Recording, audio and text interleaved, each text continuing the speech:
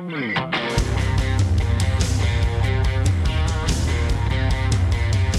to ContenderCast, a global leadership and consumer industries entrepreneurship podcast centered on shining a light on bright ideas. And now, here's your host, Justin Hahnemann. Thanks for listening, thanks for tuning in, thanks for downloading, thanks for subscribing and following. It's Justin Hahnemann, the ContenderCast, shining a light on bright ideas. Today, we're in the food space. You're going to meet the founder and CEO of Catalina Crunch, Krishna Kaliannan's on, and you are going to love his story, his background, this cool brand in the cereal, cookies, and snack space. I can't even wait. Krishna, so great to have you on the podcast. Thanks for having me. So great to have you here. And man, like I said, I love the name. Catalina Crunch just sounds cool. And so great job on branding the name because you just can't help but want to know more. Before we jump in, though, you've been doing this a couple years now. Share with our audience about your background because it wasn't in like food and beverage, right? It wasn't in consumer products. So share a little bit about that, how you got to this space. Yeah, absolutely. You're right. I was at a hedge fund. That was my first job out of college. And in college, I had studied engineering and business. So was not necessarily doing anything related to food or CPG. But I actually am a type 1 diabetic, and I have epilepsy as well. So, a lot of interest in how food impacts my body. So more interested in nutrition, if you will. And that's what kind of ultimately led me to food and CPG. Well, I love that you're a systems engineer by background. I'm industrial engineering also major. So that means you're probably a process thinker, and yet you've got this creative side, which we'll have to unpack and explore as we go today. So Catalina Crunch, cereals, cookies, and snack mixes, delicious and low carb, high protein. Talk about the brand and where this idea came from to even launch a business in the food space. Yeah, absolutely. Well, I grew up eating all sorts of really tasty, delicious American junk food. A lot of Cinnamon Toast Crunch, Cocoa Puffs, Oreos, and bagel bites, and Coke and Pepsi and everything else. And when I was diagnosed, I couldn't do that anymore. Sure. So I went to just eating nuts every day for a snack and eating nothing but eggs for breakfast. Wow. That seems limited. Yeah,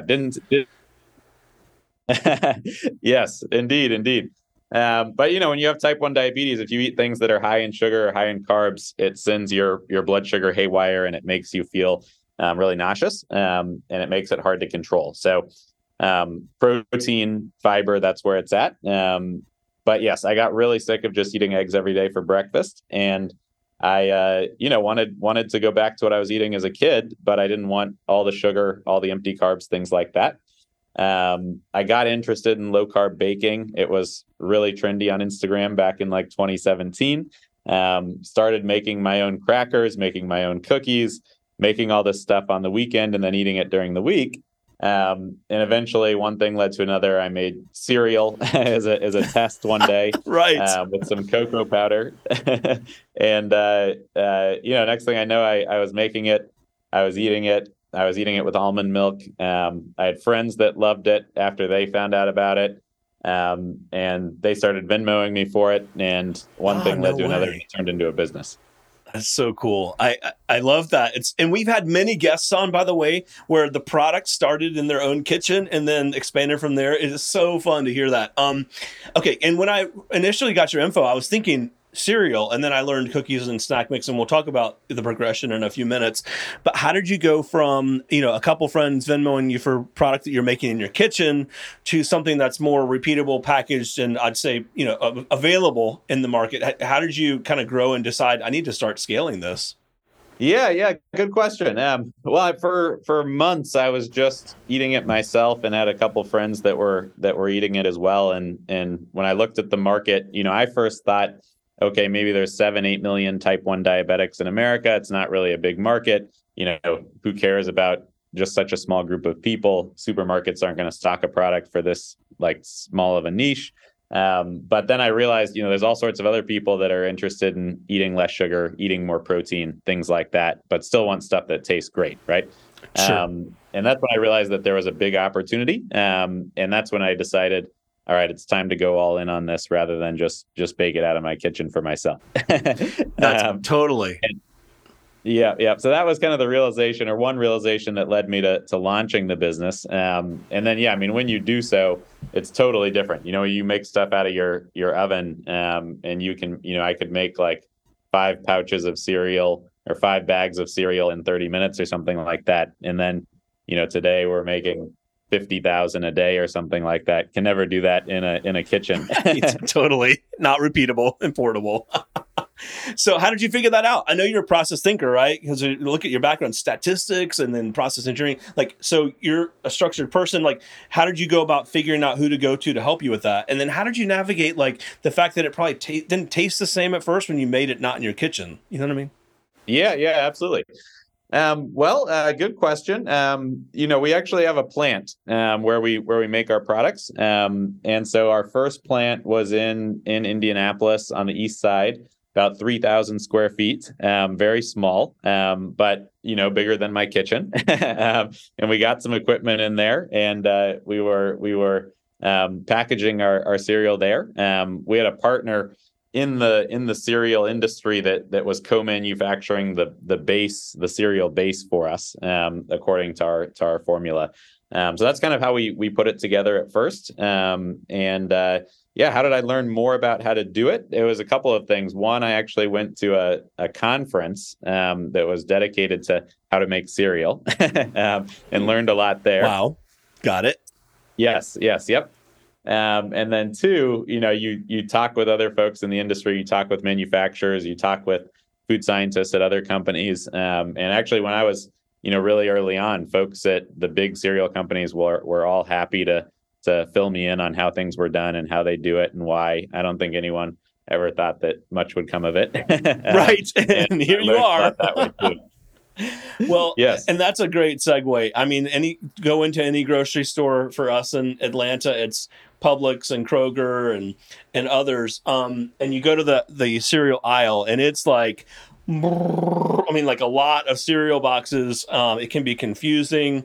Where does yours fit into that? Like in terms of thinking about the cereal buyer, and then what's your kind of your niche and within that? Yeah, absolutely.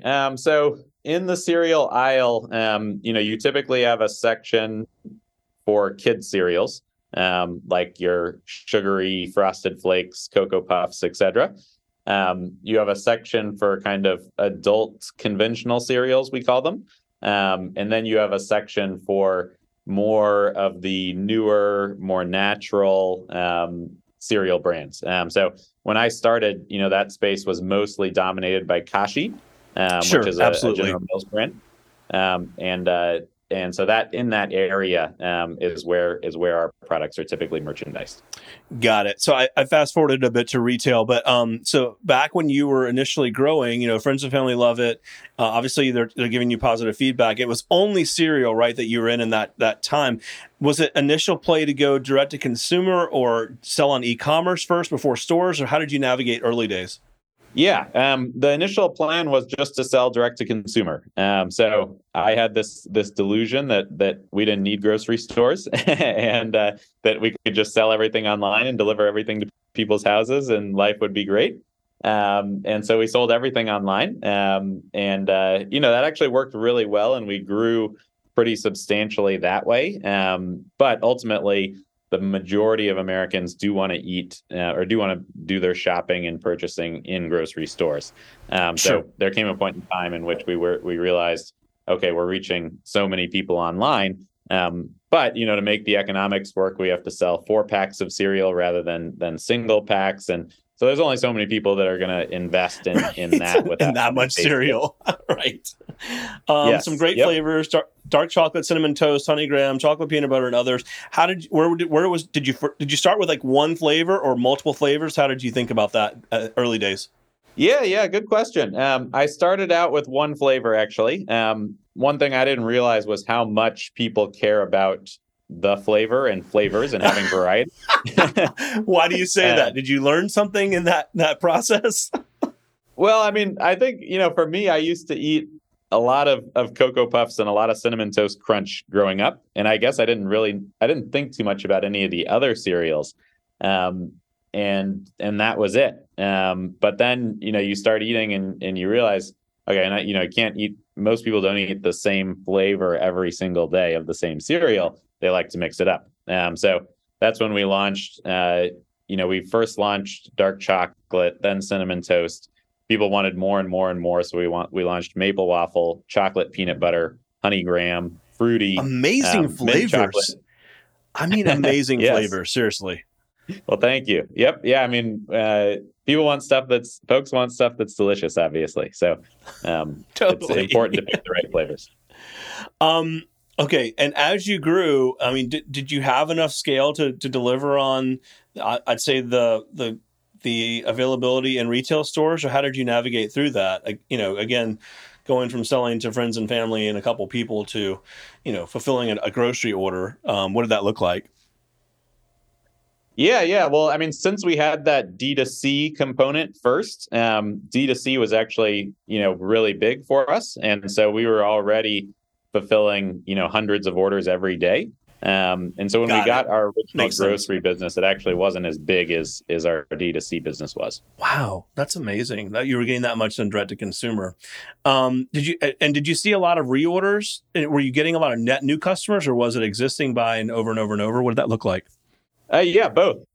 I mean, you have to invest in both. So you obviously investing your marketing dollars to bring new consumers to the brand, but then you're using things like email to re-engage folks that have purchased from you before and get them to buy again.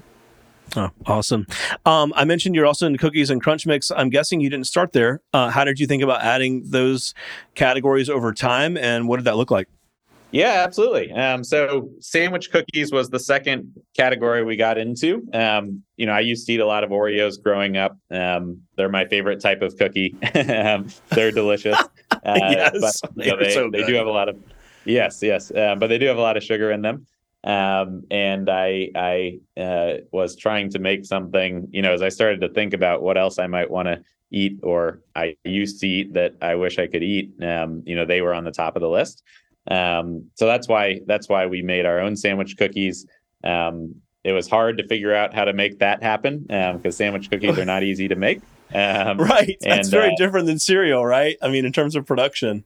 It is. Yes. Yeah. I mean, every category is a new way of making things.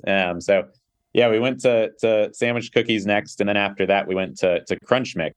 So our Crunch Mix is actually a little bit, simpler from our perspective in that we're taking the cereal that we already have.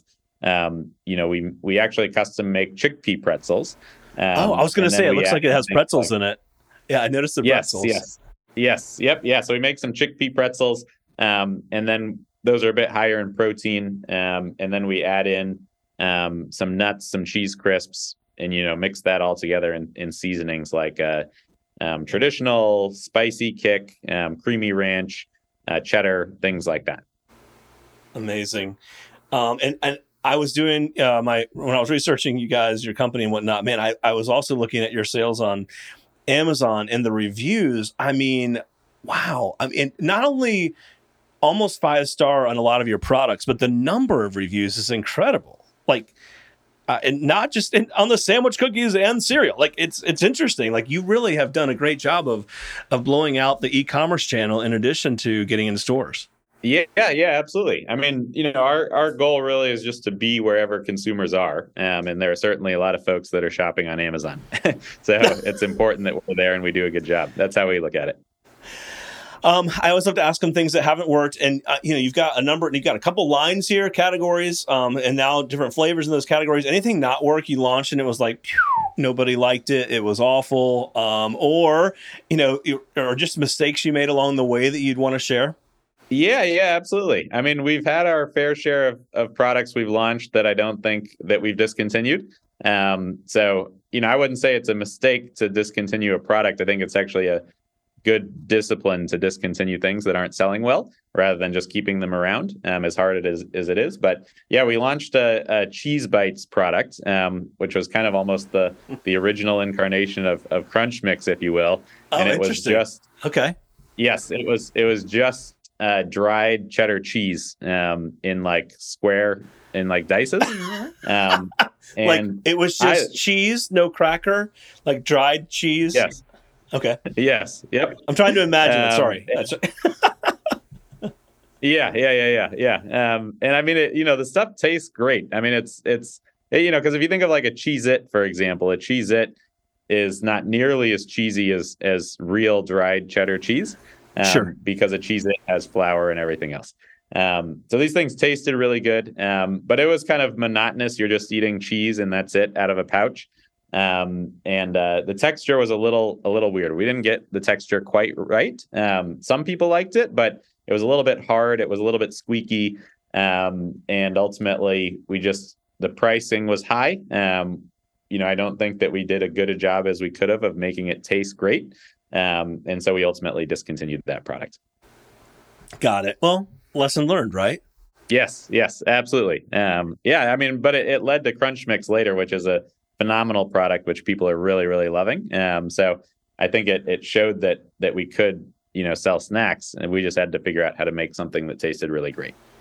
I love that. And for those listening, did you hear that? We had to figure out how to navigate around it. We tried a product, didn't work, but it gave us the idea to really, and the energy to get to the product that is working, which is amazing. As I was leading into some of your biggest lessons learned as an entrepreneur, and you just shared one around, I'd say when something didn't work. And what would be one or two other things that you would share with other entrepreneurs that are listening that could learn from you? Good question. I think, probably biggest one is if you're in the early stages, you really need to do something, in my opinion, that you really believe in, because it's difficult and you want to give up so many times. I had several instances where I wanted to give up, where we had a co-manufacturer that didn't want to work with us anymore, and we had no way to make product, and we were out of stock. And there are many times along the way where we got really close to bankruptcy. And so I think, when you're in those situations, working on something that you personally care about and really believe in makes it so much easier to survive and get through it. So for me, my type 1 diabetes and knowing others with type 1 diabetes, I always felt, in the bottom of my heart that this really needed to exist and it really needed to happen. So that made it easy to keep on going. No doubt. Yes, absolutely. And I think in any entrepreneurship journey, you got to take things one day at a time.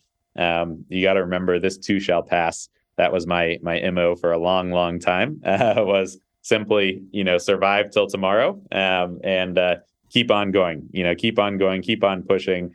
It's very difficult, but if you just take things one day at a time and you remember that this too shall pass, I think you can get through it. And it's not always going to be on you forever. I mean, when you have a big company, we have, almost 100 employees now. So wow, amazing. There's a lot of pieces to the puzzle now. Wow. As you think about growth in the next, I'd say 6 to 12 months, what are be keys for you? Is it new presence and new outlets? Is it line extensions from a product perspective? How are you thinking about that? Yeah. Good question. I'd say number one is we have a almost 100% distribution of our cereal. It's almost in every chain in America, which means there's a ton of chains that have just our cereal. And not our snacks, snack mix, our cookies. So getting distribution wins on those products is probably our number one lever right now. But that's a different buyer in each grocery, right? In the grocery environment. For those that are listening that maybe not realize this, the cereal buyer is not the same as the snack food buyer, is not the same as the cookie and cake buyer, right? So I mean, it's just a different part of that retail, I'd say, operation that you have to break into.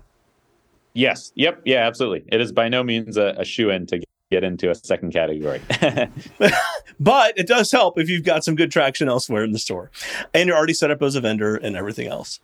Correct. Yep. Absolutely. And this is so cool. Love your brand and where you are. And I mean, amazing growth. I think it's going to be fun to watch you guys because you're already in a great place and you've got a lot of room even to grow. And then I think you'd be on the radar screen for some of the big brands, quite frankly. Share with our audience where they can find you, connect with you, buy product, etc. Yeah, absolutely. You can get all of our products at CatalinaCrunch.com. We have 8 flavors of cereal, 4 flavors of sandwich cookies, and 4 flavors of Crunch Mix. So that's probably the best place to go. But if you want to go to your local grocery store and go to the cereal aisle or the cookie aisle or the snacks aisle, you may find us there as well. So cool. So exciting to meet you and get to hear a bit of your story. You got to come back on down the road. Like I said, I'm 100% sure there's a lot of great activity and great wins in front of you. And I can't wait to follow and be a part of that with you. And just really appreciate you making time to be here today. Awesome. Yeah. Thank you. Thanks again for having me on, and good luck to everyone out there.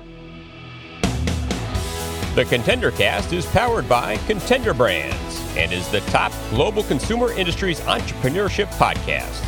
You can find additional Contender Cast episodes on worldwide podcast platforms, including Apple Podcasts, Google Podcasts, Amazon Music, Spotify, iHeartMedia, YouTube, and other preferred podcast platforms.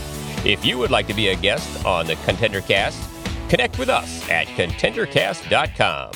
This is Brian Benson reminding you that every winner started as a contender.